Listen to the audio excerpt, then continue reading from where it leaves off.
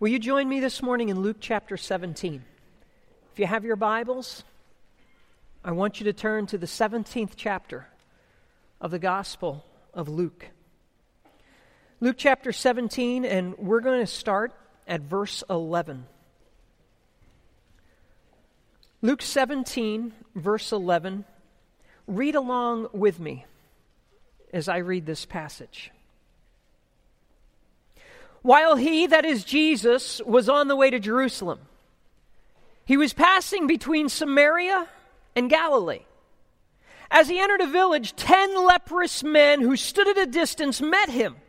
And they raised their voices, saying, "Jesus, Master, have mercy on us." When he saw them, he said to them, "Go and show yourselves to the priests." As they were going, they were cleansed. Now one of them, when he saw that he had been healed, turned back, glorifying God with a loud voice. And he fell on his face at his feet, giving thanks to him, and he was a Samaritan. Then Jesus answered and said, "Were there not 10 cleansed, but the 9? Where are they? Was no one found who returned to give glory to God except this foreigner?" And he said to them, "Stand up and go your way. Your faith has made you well." Jesus is traveling, and you may say, well, of course he's traveling. It's Thanksgiving. Everybody travels at Thanksgiving. No, it's not the Thanksgiving holiday. Actually, whatever holiday it's leading up to is Passover. That's where he's going. But it is a time of Thanksgiving, and he's going to teach us, he along with this Samaritan man who is a leper, so much about gratitude and thanksgiving. And I want you to follow along with the context of this passage. Jesus is on his way to Jerusalem. He is focused on very important ministry, history-making ministry, saving millions and millions and millions of souls ministry, securing your place in heaven for eternity ministry, dying on the cross for your sins and mine ministry. And he's passing through a place called Samaria and Galilee. And on a map, this is where it would be, that upper left-hand area. Galilee to the north, Samaria to the south. Now, I want you to understand, he makes a pit stop. We're not told what village, what town it was, but it's a nameless little town somewhere along that road. You're talking podunk, rural, out of the way, wrong side of the tracks kind of place. And that's where Jesus is stopping. And Jesus meets them. 10 men. 10 men who are lepers. These are the lowlifes of society. These are the people you keep your distance from. They are diseased, and some would claim they're that way because of God's judgment upon them. There's a group of them. They're hanging together. They have no one else to hang with. Birds of a feather, what do? They flock together. Misery loves what? Company. And these are 10 miserable men that no one else wants to be with. And they only have each other. Now, you need to understand something about leprosy. There's over 20 different kinds of leprosy. It usually affected the skin and worked inward, sometimes into the nervous system of the body. There would be appearance of nodules and small knots and lumps in the eyebrows and the cheeks and the earlobes and the nose and the hands and the feet. The disease could eat away at the joints, even causing fingers and toes to fall off. At times there would be blisters, there would be scabs and scales and literally eat away at the major blood vessels of the body, causing the leper at times to even bleed to death. Your own body would waste away with the foul stench of your own flesh rotting off your bones. It's not a pretty picture. And that's what some lepers faced. They're standing at a distance from Jesus, 10 of them. Why at a distance? Well, they're quarantined for one. Those who would be possibly infected with leprosy were taken away for 7 to 21 days to be re-examined by a priest. They had to remain 300 feet away from the walls of a city, 150 feet away from main roads. They lived in isolation from everybody, usually in sewage areas or dump areas, living in little lean-tos to shade them from the sun and the elements. They were also required to announce their sickness by way of law. They had to yell out, "Unclean! Unclean!" In other words, don't come near me, I can't come near you. It'd be like you who have cancer or who have had cancer having to say, cancer, cancer, as you approached a group of people. Or AIDS, AIDS, or flu, flu. Some of you are thinking, yeah, that'd be nice, thank you. They lived a lonely, unloved life. They were deformed and diseased and isolated and desperate, and there was the emotional and physical pain that they faced daily. And then they meet Jesus. They've heard of Jesus. They've heard stories of what Jesus has been able to do. And they've heard of all things that Jesus is coming to their town. And they start calling out the name of Jesus in verse 13. Jesus, Master, have mercy on us. Can you imagine 10 grown men yelling out your name? Jesus, Jesus, Master, Master, have mercy on us. They are making a scene. They are desperate and they are destitute, and only Jesus can help them and only Jesus can heal them. And I want to tell you, the greatest thing I ever did in my life was call out the name of Jesus. The greatest thing I ever did was call out the name of Jesus. I was distanced from God. And I was rotting away in the stench and sin and shame of who I was. And I was covered with this wickedness. And I called out to God. And I was never the same again. Some of you here need to call out to God. You're rotting away in your sin and shame. You are isolated and distanced in your wickedness from God. And He is the only one that can heal you. He's the only one that can save you from your sins. You've got to call out to the name of God, the name of His Son. Acts 4:12 tells us this. There is salvation in no one else, for there is no other name under heaven that has been given among men by which we must be what? Saved. It's His name alone that will save you. It's His work alone that can save you. I encourage you, call out the name of Jesus and let Him save you. At the end of the service, as I always do, I will lead in a prayer. It's not a prayer that saves you. It's your faith in God Almighty. Call out to Him and let Him save you. They call out Jesus. His name means God saves. Jesus is salvation. Lord is salvation. Master, meaning He's the sovereign one with all authority and all power. We look to You alone. Mercy. They're calling out for help, and more than that, they're calling out for healing. He is the master of mercy. And He hears them. And He sees them. And He responds to them. And what does He do? He doesn't ignore them because He's got more important things to do, like get to Jerusalem and die for the sins of the world. He doesn't shun them because they look gross and they smell gross and they are gross and everybody else is pointing at them like the little kids. He doesn't back away from them lest He catch something they have. He speaks to them. And He speaks to them and their lives are changed forever. Jesus teaches us some very important lessons in real ministry, and don't miss these. See, real ministry is found in nameless little towns, not just big cities. Real ministry is found in little towns, not just big cities. God wants to work everywhere, not just the Jerusalems of this world. You find yourself in a little town, you let God use you wherever you are. Real ministry is found among the hurting few, not just the lost masses. It's not just big congregations and big stadiums filled with people. God cares for individual outcasts of society. You reach out to individuals who are hurting. Let God use you. Real ministry is found in helping alleviate physical pain as well as spiritual pain. God cares for the bodies of people, not just their souls. Care for people physically, not just spiritually. Real ministry is found on the way, not just at Jesus' final destination. I want you to understand, He is stopping and being used along the way. Listen carefully. don't have that goal and that focus in mind that you forget about how God wants to use you along the way. Right where you are, every single day, as you are traveling, there are places to stop. There are lives to impact for the glory of Almighty God. That's where real ministry takes place.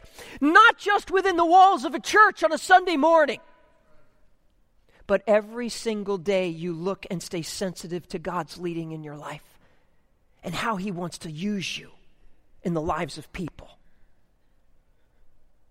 And Jesus is used. What does He say? Go and show yourselves to the priests. Isn't it amazing? He doesn't lift His hands in prayer over them.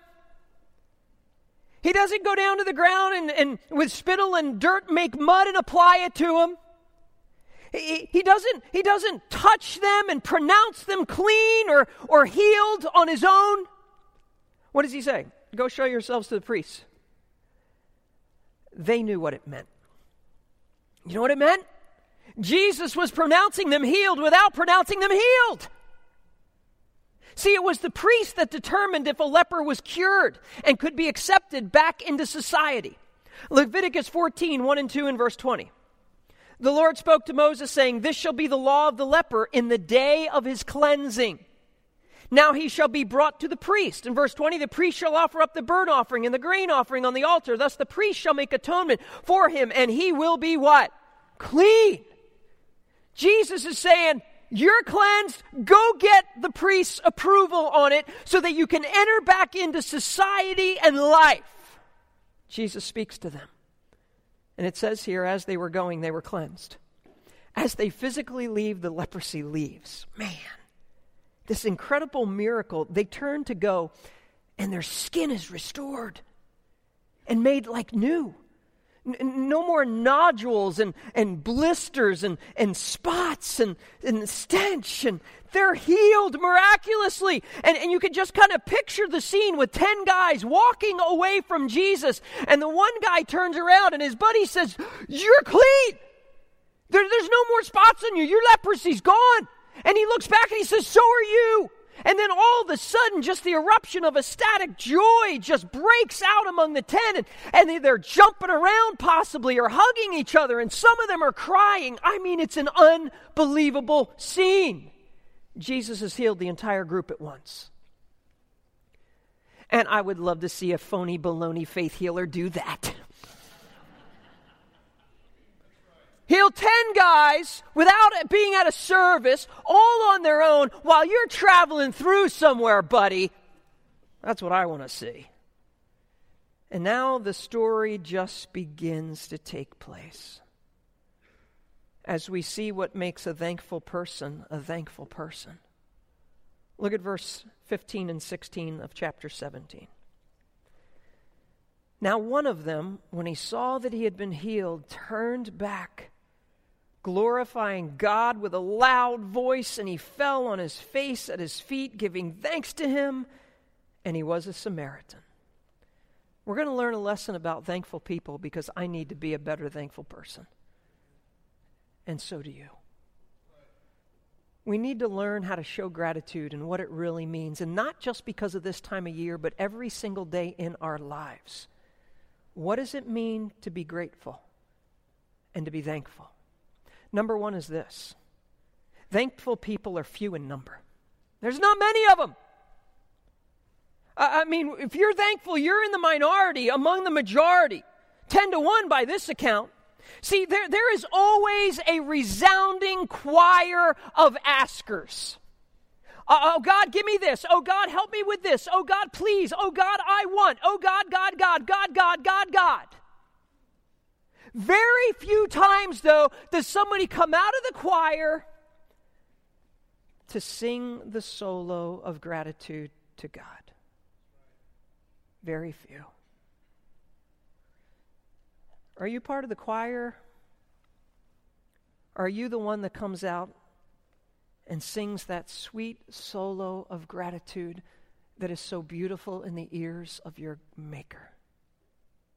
He hears asking all day long from all his children with the gimme, gimme, gimme, gimme, gimme. How about you come out of the choir and you just sing with gratitude and fill his ears with praise and thanksgiving? That's what this man does. And boy, does it get God's attention. See, the truly thankful are truly few. I mean, how many children out there tell their mom, thank you for making dinner last night. Thank you for folding the laundry. Thank you for setting the table. Thank you for feeding me breakfast this morning. Thank you for taking me there. And thank you for dropping me off. And thank you. And no, most kids just want, give me. Can I have? How few husbands tell their wives, thank you? How few wives tell their husbands, thank you? How few employers tell their staff, thank you? How few employees tell their boss, thank you?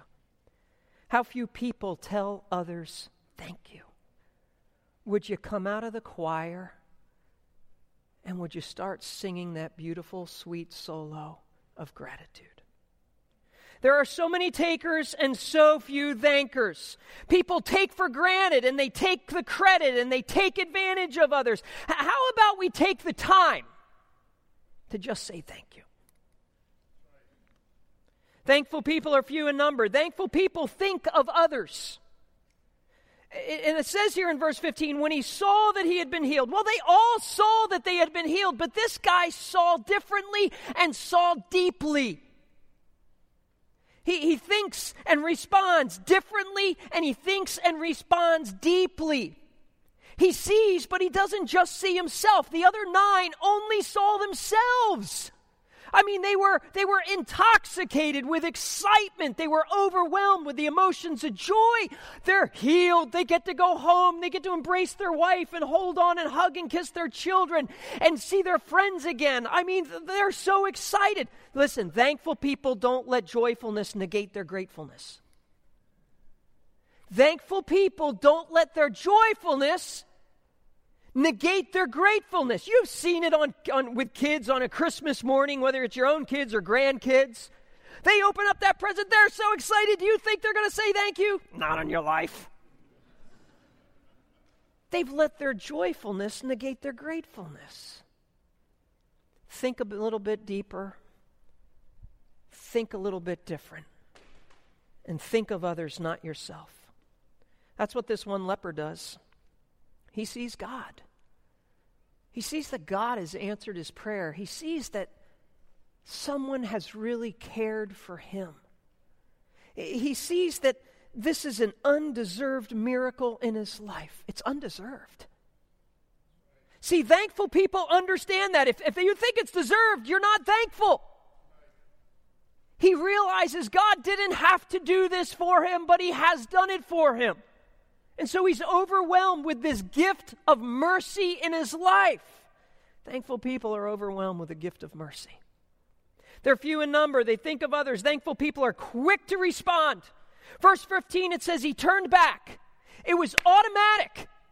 It was the right thing to do. He takes immediate action. And when it comes to gratitude, the quicker the better. When it comes to gratitude, the quicker the better. You write that note. Don't put it off. You pick up that phone. You call that person. You text them right away. When it comes to gratitude, the quicker, the better. Lest you forget. Charles Spurgeon put it this way.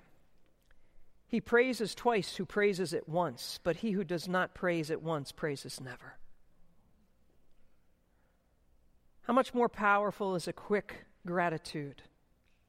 It's twice as powerful because you took the time to say thank you. When it comes to gratitude, the quicker, the better. Gratitude has been defined like this. It's the quality of being thankful, readiness to show appreciation for and to return kindness. It's readiness. Be ever ready to express your gratitude. Thankful people, quick to respond. Thankful people make the effort, not excuses. Say that with me. They make the effort, not excuses. He turns back, and there were plenty of excuses for him not to turn back. I mean, think about it. It's an issue of obedience. Jesus told me to go to the priest first. I'm just obeying what Jesus said. The law requires me to go to the priest if I'm going to be declared clean. But you know what's very special about this guy? He says there's a greater law, and that's the law of gratitude. I need to obey the law of gratitude before I obey any other law. You know what some of us need to do? We need to start obeying the law of gratitude first in our life. You need to enact the law of gratitude in your life. The first thing I do is I obey the law of gratitude, and I give my thanks. And I show my appreciation. And I say thanks. Plenty of excuses. Issue of obedience. How about family? They want to see me. I want to see them. I want to embrace my wife and my children and love on them and have them love on me. What's wrong with that? Nothing. But there's a greater relationship outside of your family, and it is your relationship with your God. That's your first and foremost relationship, is with your God who created you and made you and saved you. Here's another excuse. I've got a job. I've got to make sure I can secure it and get it back and check in on it. And it's an issue of providing for my family. And here's another excuse. I can always go back later and thank Jesus. When the truth was, you could always go back and thank those priests and talk to those priests. Jesus was just coming through. He's not going to be around for long. Don't miss your window of gratitude. Don't miss it. Here's another excuse. How about the peer pressure? Come on, man. It's been us 10 forever. We stick together. Misery loves company. Come on with us. We're doing this together. We've been in the bad times together. We're going to be in the good times together. Come on. We don't want you to play catch up. You go back to Jesus, you got to try to catch up with us. It's no fun playing catch up with guys. I run with a bunch of guys, and I run with my dog a lot, and sometimes my dog has to stop. Do you think the guys stop when my dog stops? No. They just keep going, and I'm like, come on, Scout, let's get going. And then I got to take off and run down the trails and try to find these guys, and where'd they go? You're going to have to play catch up, bud. We're going without you. Peer pressure. Here's another excuse. God knows that I'm thankful anyway. God knows my heart. God understands. I can just say thanks from here. You know what? Jesus will say it himself. He knows, and you know what he's going to say? Where are the other 9? Where are the other 9? Why didn't you turn back? Why didn't you come out of the choir? Why didn't you sing your solo of thanks to God? Here's another excuse. If I go back, maybe Jesus might require something of me. You know, I owe him big time for this. Maybe he's going to want me to serve him or payment of some kind. And wow, wouldn't that be horrible? Not that Jesus was going to do that, but hello, you've just been healed. Don't you think you could serve God? You've just been saved from all your sins. Do you not think you could do something for God? And all you do is complain about your calendar's too full and I can't do this and I can't serve God. He saved you for all eternity. Who do you think you are, you ungrateful brat? You can't go back and say thanks and say, God, whatever you want, I'm yours. I am yours, set apart for you. I am yours, hungry for the truth. Take it all. I am yours. Grateful people make the effort, not excuses. Thankful people give credit to whom credit is due. It says in verse 15 that he was glorifying God with a loud voice. So first and foremost, God is praised. This wasn't luck. It wasn't coincidence. It wasn't deserved because I'm such a great guy or deserved, because I suffered so long in this life. I remember distinctly many, many years ago getting together with a Christian man and a brand new believer.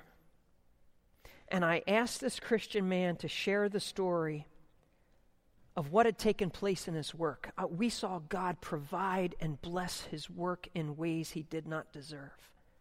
And I wanted this new believer to be so encouraged in his faith in God. And then I listened to this Christian man go on and on and on about how smart he was and the decisions he made and the hard work he put in, and he never mentioned God one time. I just shook my head. So sad, so disappointed. Do not forget to whom you owe everything you have. Everything. Psalm 103, bless the Lord, O my soul, and forget what? None of his benefits. James 1:17, every good thing given and every perfect gift is from where? Above, coming down from the Father of lights, with whom there is no variation or shifting shadow. Reminds me of a story about Thanksgiving. There was a family seated around the table, and from the oldest to the youngest, everyone was taking turns sharing what they were thankful for. And it got to the little 5-year-old boy, and it was his turn. And he looked at the turkey and began giving thanks for how it was going to taste. And he thanked his mom for cooking it, and his dad for buying it, and the store for selling it, and the farmer for raising it. And he traced the whole history of the turkey, okay, from its origin to his plate. And then he ended by saying, did I leave anybody out? And his 7-year-old brother said, yes, God. To which he said, I was about to get to him. Make sure you get to God. Make sure you get to God. Make sure you thank him for all that he's done. Thankful people give credit to whom credit is due. Thankful people are unashamed and excited. It says in verse 15, he's glorifying God with a loud voice. I mean, why not? If he could ask for mercy with a raised voice in verse 13, he could give thanks with a loud voice in verse 15. I mean, he's overwhelmed with gratitude. He can't keep it in. He can't hold it back. He's just welling up with the emotions and outbursts of praise. He's going public with his praise. Go public with your praise. Tell your neighbors how good your God has been, and don't you dare be ashamed to name his name. Tell your coworkers how good your God has been, and don't be ashamed to name his name. Tell your classmates how good your God has been, and don't dare be ashamed to name his name. There is no shame in the name of your Savior. By the way, that's what baptism is all about, that we're going to be celebrating this coming Sunday night. A week from tonight. There'll be people come behind this fake wall right here, come down, and you will hear their testimonies of praise to God and their thanksgivings to God. By the way, I want to encourage you to be here just to listen to these testimonies and have a potluck meal. We'll have turkey, everything, leftover turkey, this, leftover turkey. It'll be great. Come on out. And if you're here today and you've not been baptized, what are you waiting for? Your baptism is a sign of your gratitude to God. By all means, be baptized. You sign up, you go out there and you say, I want to follow Jesus. It's an issue of obedience, friends. Following the Lord publicly, announcing how he has saved you and your gratitude to him. Sign up. I would love to walk down in that water with you and watch you follow the Lord in believer's baptism. Next Sunday night, sign up. What else do we see? Unashamed and excited, make it verbal and personal. Giving thanks to him. It's not muddled. It's not uncertain. You ever have somebody come up to you and they kind of thanked you, but you weren't sure if it was really a thanks? Or they kind of apologized to you, but you think it was an apology, but you're not sure? This guy's real clear. Name what you're thankful for. Don't be general, but be specific. When you go ahead and you thank someone or you thank the Lord, you get specific, not general. And by the way, there's nothing we can't be thankful for. Nothing. 1 Thessalonians 5:18. In everything what? Give thanks.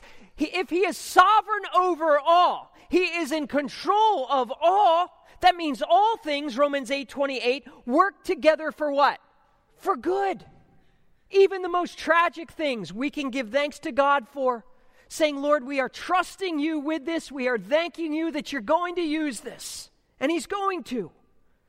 Thankfulness, by the way, is God's will. The rest of 1 Thessalonians 5:18. In everything give thanks, say it with me, for this is God's will for you in Christ Jesus. So some of you here are really struggling to know what the will of God is in your life. This is where you start. You give him thanks. For everything. You want to be in God's will? Start right here. Struggling to know God's will? Now you know it. If you're not giving thanks, you're not in God's will. To be in God's will is to start by giving thanks. And by the way, not only is it part of God's will, it's also a part of being spiritual or mature. Ephesians 5:18 and 20. But be filled with the Spirit. Verse 20 fleshes it out. Always giving thanks for all things in the name of the Lord Jesus Christ to God, even the Father. So listen to this. If I am not thankful, I am not spiritual.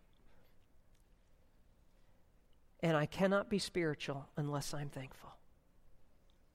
Oh, I may think I'm really spiritual. I come to church and I have my big Bible and I'm serving. Listen, if you are not a thankful person and you are just a grumpy, whiny, complaining, critical person, you are anything but spiritual. Spiritual people are thankful people. And they are thankful for everything at all times. You know what I just realized? I'm a lot less spiritual than I thought. I need to be more spiritual. And it starts with being thankful.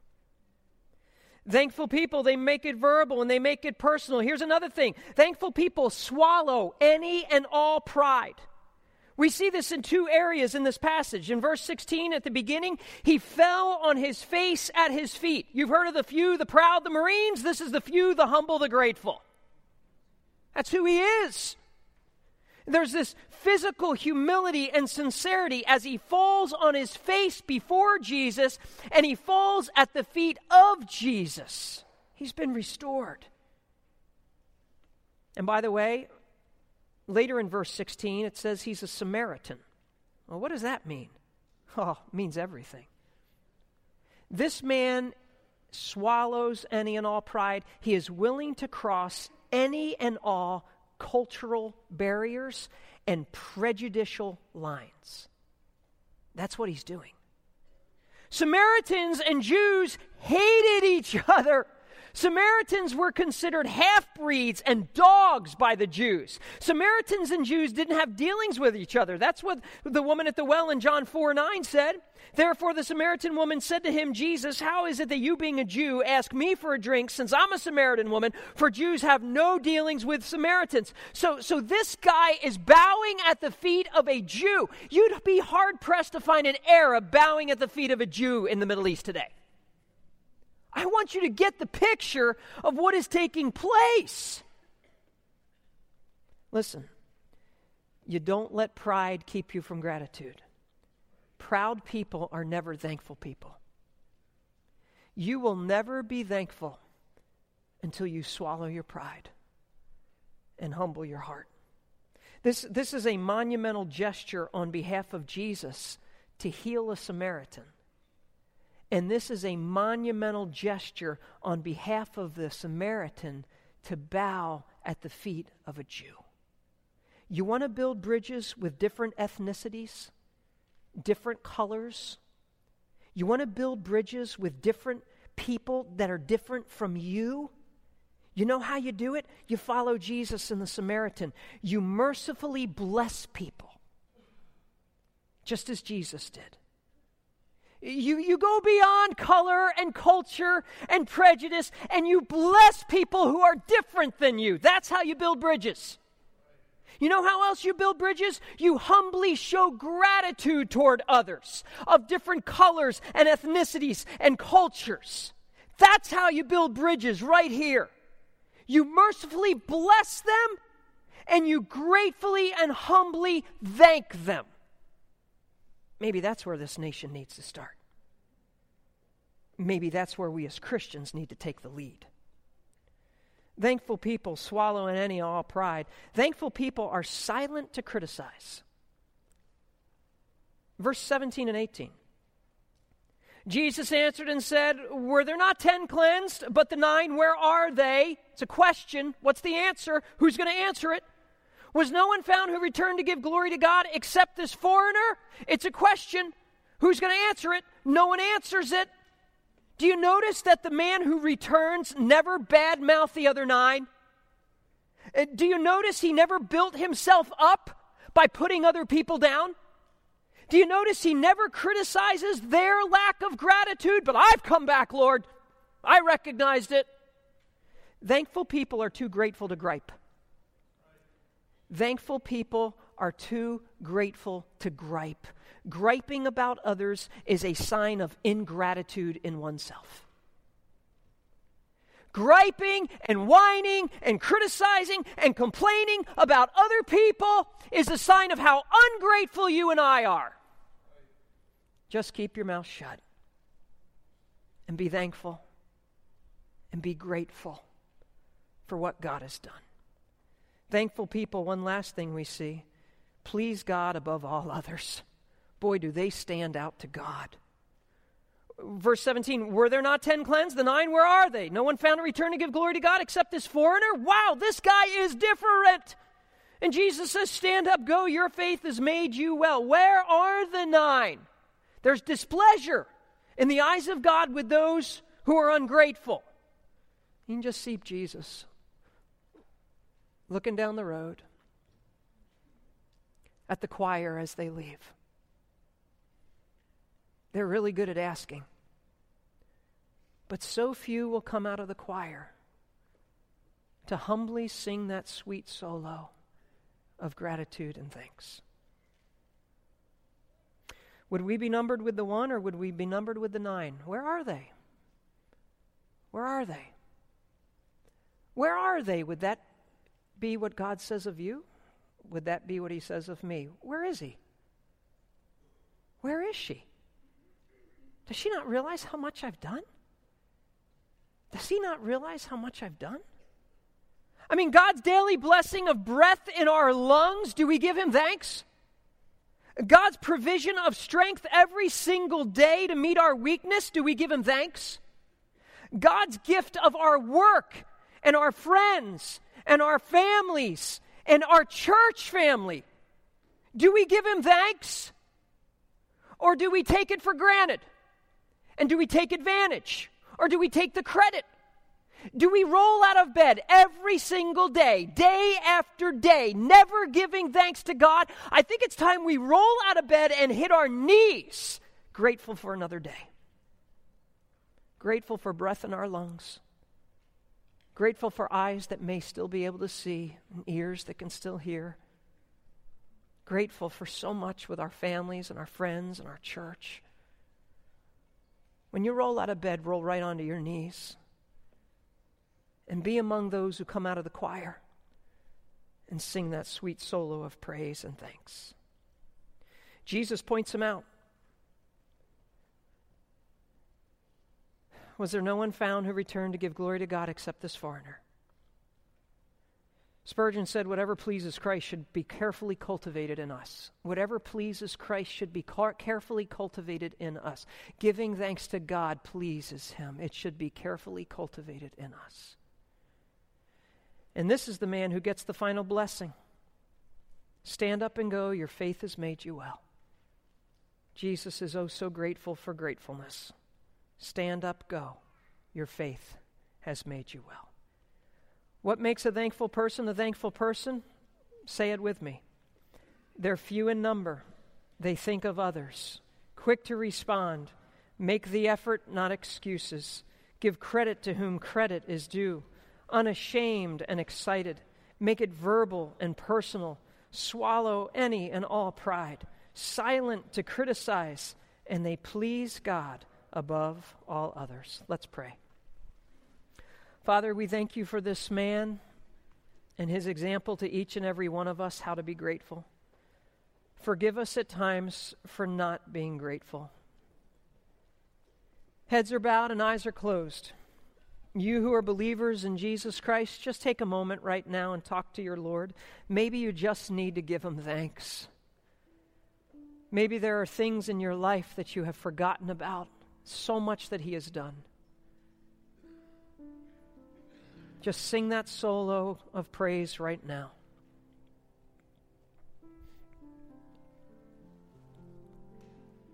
Maybe there are commitments that you need to make, changes. The law of gratitude to be followed.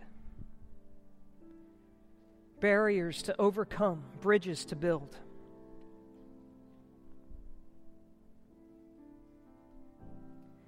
Heads are bowed and eyes are closed. You may be here this morning,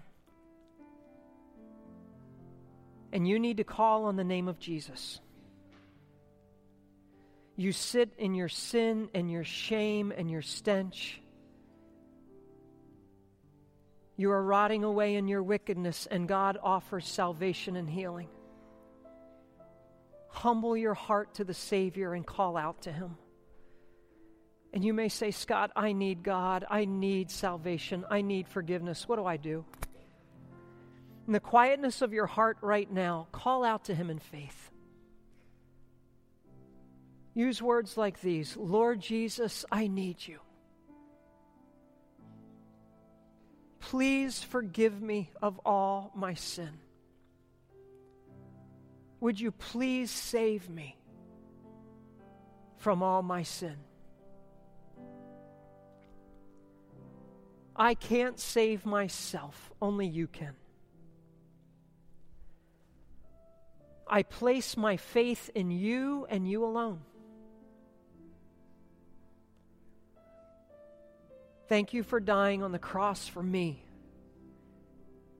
Thank you for dying for all of my sins. I humbly ask for your mercy. Please grant me mercy. I pray this in Jesus' name. Amen.